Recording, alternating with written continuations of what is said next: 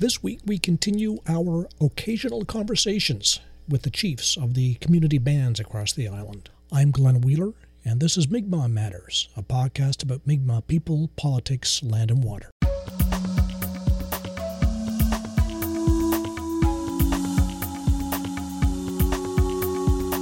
This is episode 166. Thanks for your support via patreon.com and via email transfer, mi'kmaq.matters@gmail.com.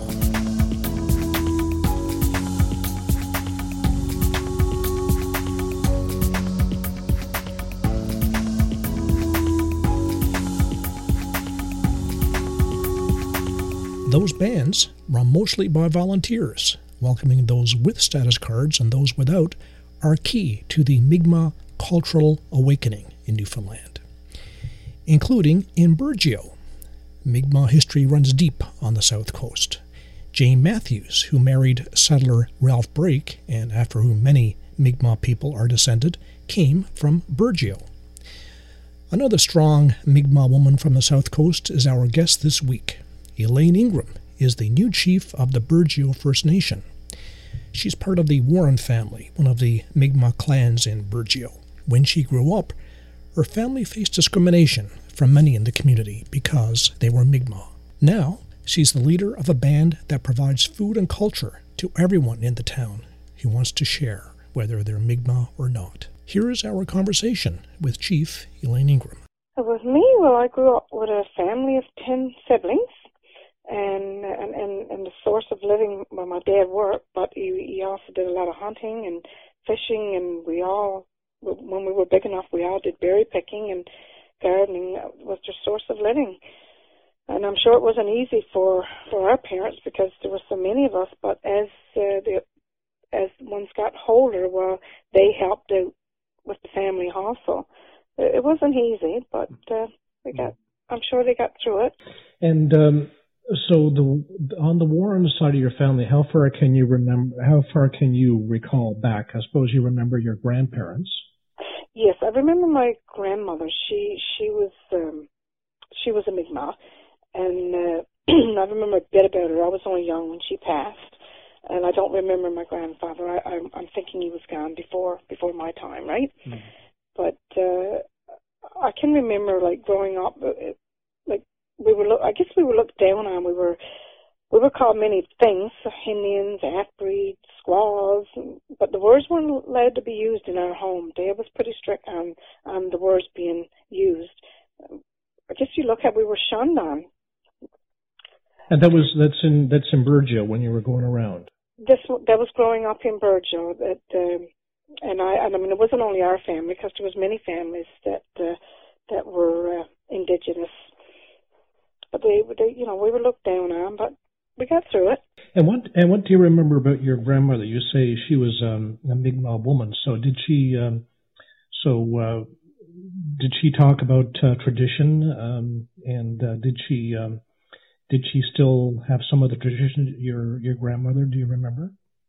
I don't remember much about my grandmother, but just hearing from my older siblings. I had an older sibling that stayed with her for a nice few years. He lived with her, and she went by, her way of living was different from ours.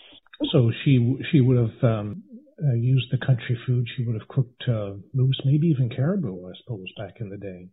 Yes, they cooked birds. They cooked. I guess they cooked a lot of caribou and moose meat and fish, whatever. They lived, the gardens. They lived off the land. They had no other choice but live off the land. Now, I think there was the band in Burgeo goes back many years. We've had this Burgeo band for a number of years, but even back in the times of the FNI, I think there was a band in Burgeo. Yeah, I know back in the late 80s, in the early 90s, Bernard Benoit, well, he did, he put the band here, he put Burgeo on the map. He's the one that did all the background history, and he would be a great person to do an interview about the history of Burgeo, because Bernard has gone back so many years ago. And with Bernard, he's older than me, of course, and he did get to talk to his grandparents and his father. You do know a lot about the history and the ancestors of Burgeo. To my understanding, now I talked to Bernard several times. Bernard is writing a book. Now the last I talked to him, Bernard remembers every date. I mean, right back from probably the 1800s, 1600s, whatever. And his book will be very interesting. I do ask him, when are you going to get the book out? I'm trying to get a title. I'm getting a title. I said, you really need to get that book out there because that book needs to be read, right? How long have you been chief now? For a few months since you took over from Greg Jeans. Yes, we had a meeting back in October, and we had an election of officers, I guess you could call it, and I was nominated to go chief. I didn't really want to take the role on because I felt that it was a big role, and I did, at that time I said, well, can't we just continue on doing what we're doing and not have a chief?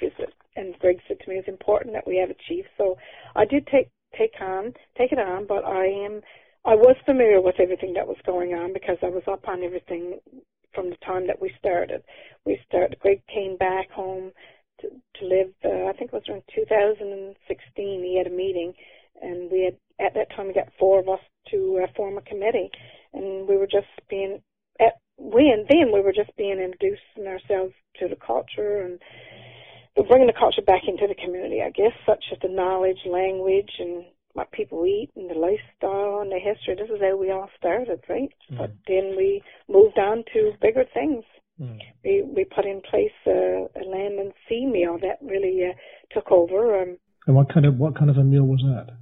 We had meals that was donated from the indigenous members of the community, from moose meat, fish, vegetables from the land, birds, anything that we could cook that had to come from the land or the sea. And that went over very well. I think we had about 80 people attend to that, and they thought it was really nice. That was our first event that we put off, and that was a big event, and it was nice.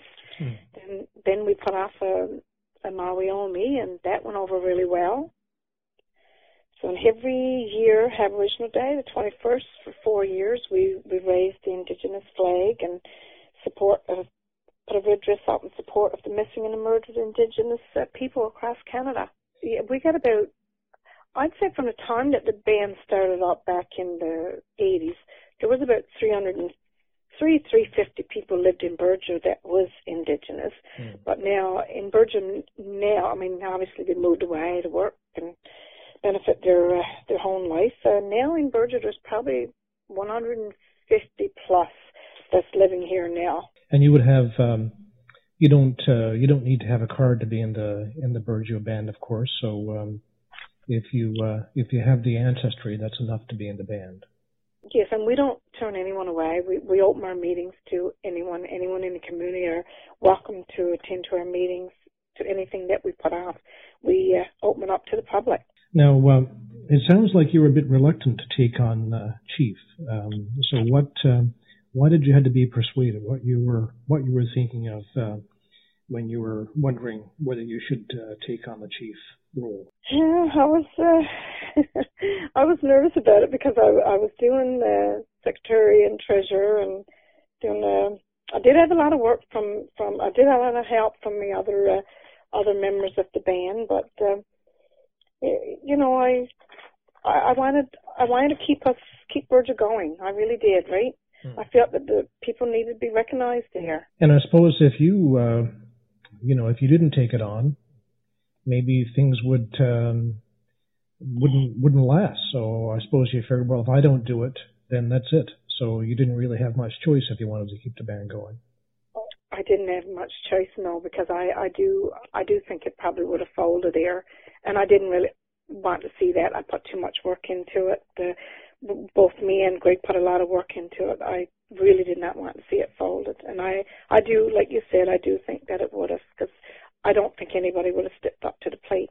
Now you of course have a different style from Greg. You're not. I don't think, Elaine, you're the person who calls open line every second day. So you're not as.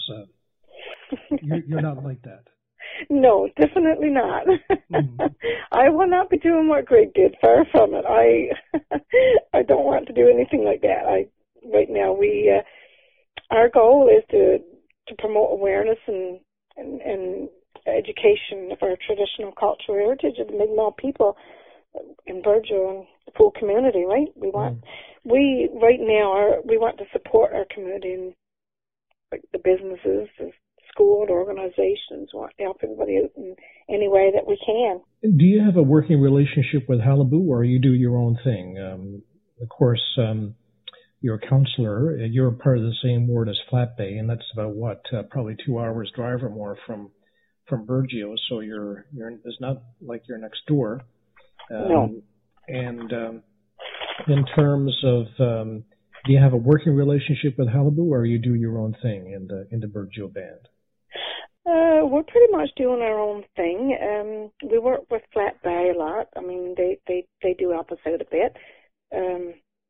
We do want to build a relationship with Qalipu, and we're hoping to do that in this new year because we don't know too much about Qalipu. We do get funding from them once a year, but we want to build a relationship with them. We really do. And what you get funding for your Mawiomi, or what do you get funding for? Usually we put in one workshop a year with them, whether it would be, I mean, we've put in probably masking making. We did that. We did the rattles. We did the shawls. We different things. Every year we put in some sort of proposal, whether it be a teaching.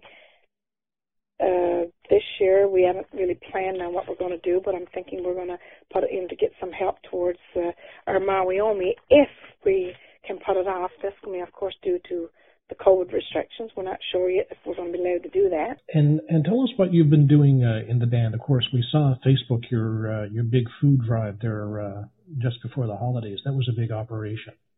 Yes, it was. It was a very big operation. It was the food. It was called the Food Rescue Program.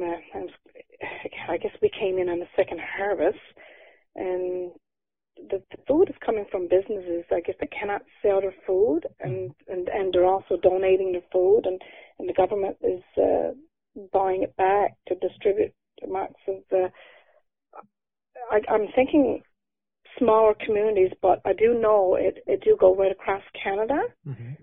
And so we were fortunate to be able to participate into it. We were able to, we did share with Rania, Grey River, and Francois, so we served four communities. There was approximately 900 families, and then that's what, because we put flyers out, they sent their flyers back, and we also had at the end of each day, if we had food left over, we put it out, because there was a lot of people that didn't put their names in, which we had it open to everyone, and anyway, they all got to enjoy it. Yes. Right, they all got to enjoy it, and the band Fields Frozen Food Rescue was very successful, and it helped the people in our rural communities to help alleviate the burden of the COVID pandemic. And of course, in Burgeo, it wasn't like the food came from up the road. You had the tractor trailers had to cross on the ferry, and you had to time the arrival of the trucks in Burgeo. So there was a lot of details. There was a lot of work put into it. I mean, there's a lot of work goes on behind the scenes, but we did have 40 volunteers that came forward, which it was a big help, because I was nervous about even having it here, because I thought, am I going to get the help? Because this is a big project, right? And what we did, it was 40 volunteers, and people couldn't believe it. Like, the community couldn't believe it. Like, and they were so, overwhelmed, I guess the word is, that they were getting free food. Yes, a big truck arrives in Burgeo with free food. That doesn't happen every day. No, and then I'd put a time on the computer, and I'd say, okay, pickup will start, because we like to have gotten our deliveries out first, of course, to get that out of the way, and we'd put their pickup starts at 2 o'clock. By 12:30, the truck is probably getting there. By 1 o'clock, there's a lineup probably right around town waiting to pick up their food. Wow. Yeah, they took advantage of it. It helped a lot of families. Well, that must have been high anxiety for you, Elaine, because, of course, if things go wrong, they have your number, so you get the call, I guess, if there's a problem. Yes, I made many phone calls, and many email messages, and it was stressful. It was very stressful, but like I said, the volunteers helped me out big time with that. I had 2 other women that helped me to get it organized, and we did I got to say, it was an exceptional job with getting it organized, and the full community had approached us and said it was so well organized. So I had to thank those 2 ladies for helping me out with that. So you've got that out of the way now. So what do you have planned for 2021? We'd love to have a place in town where we can have our meetings and workshops, and our drumming group. We do have a drumming group here. I put that off here back in, I think it was 2017. I did 40 online video lessons to learn the words, and I did one through Grenfell College at Piedmont one, because I wanted to get the concept of the words to be able to teach them. So that's going to go ahead. And is that once a week? How often? We usually do it once every 2 weeks, but when the COVID came in, it kind of put a stop to us getting a building to rent. So this is why we're hoping to get working on something in 2021 to have our home place to be able to put off our drumming and our meetings and our workshops. And what place is that? I think you were meeting at the what's it called, the 50 Plus?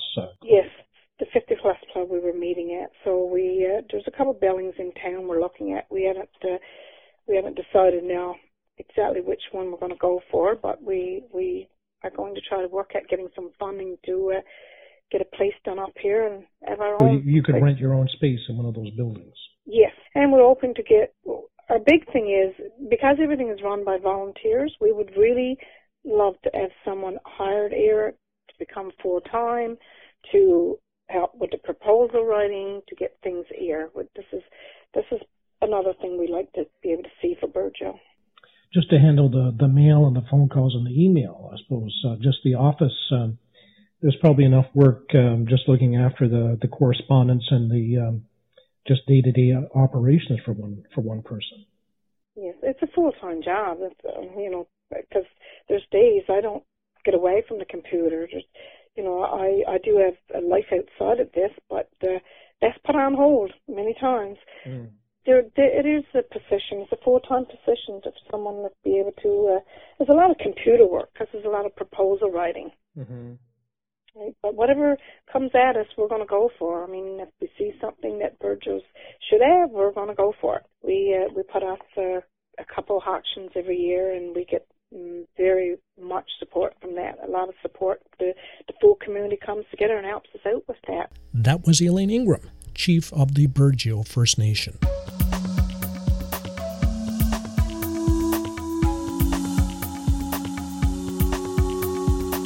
And that's it for the program.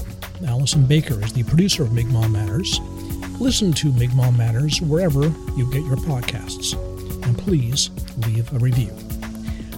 Like us on Facebook and follow us on Twitter for the latest Mi'kmaq news and views. I'm Glenn Wheeler, Nemaltus.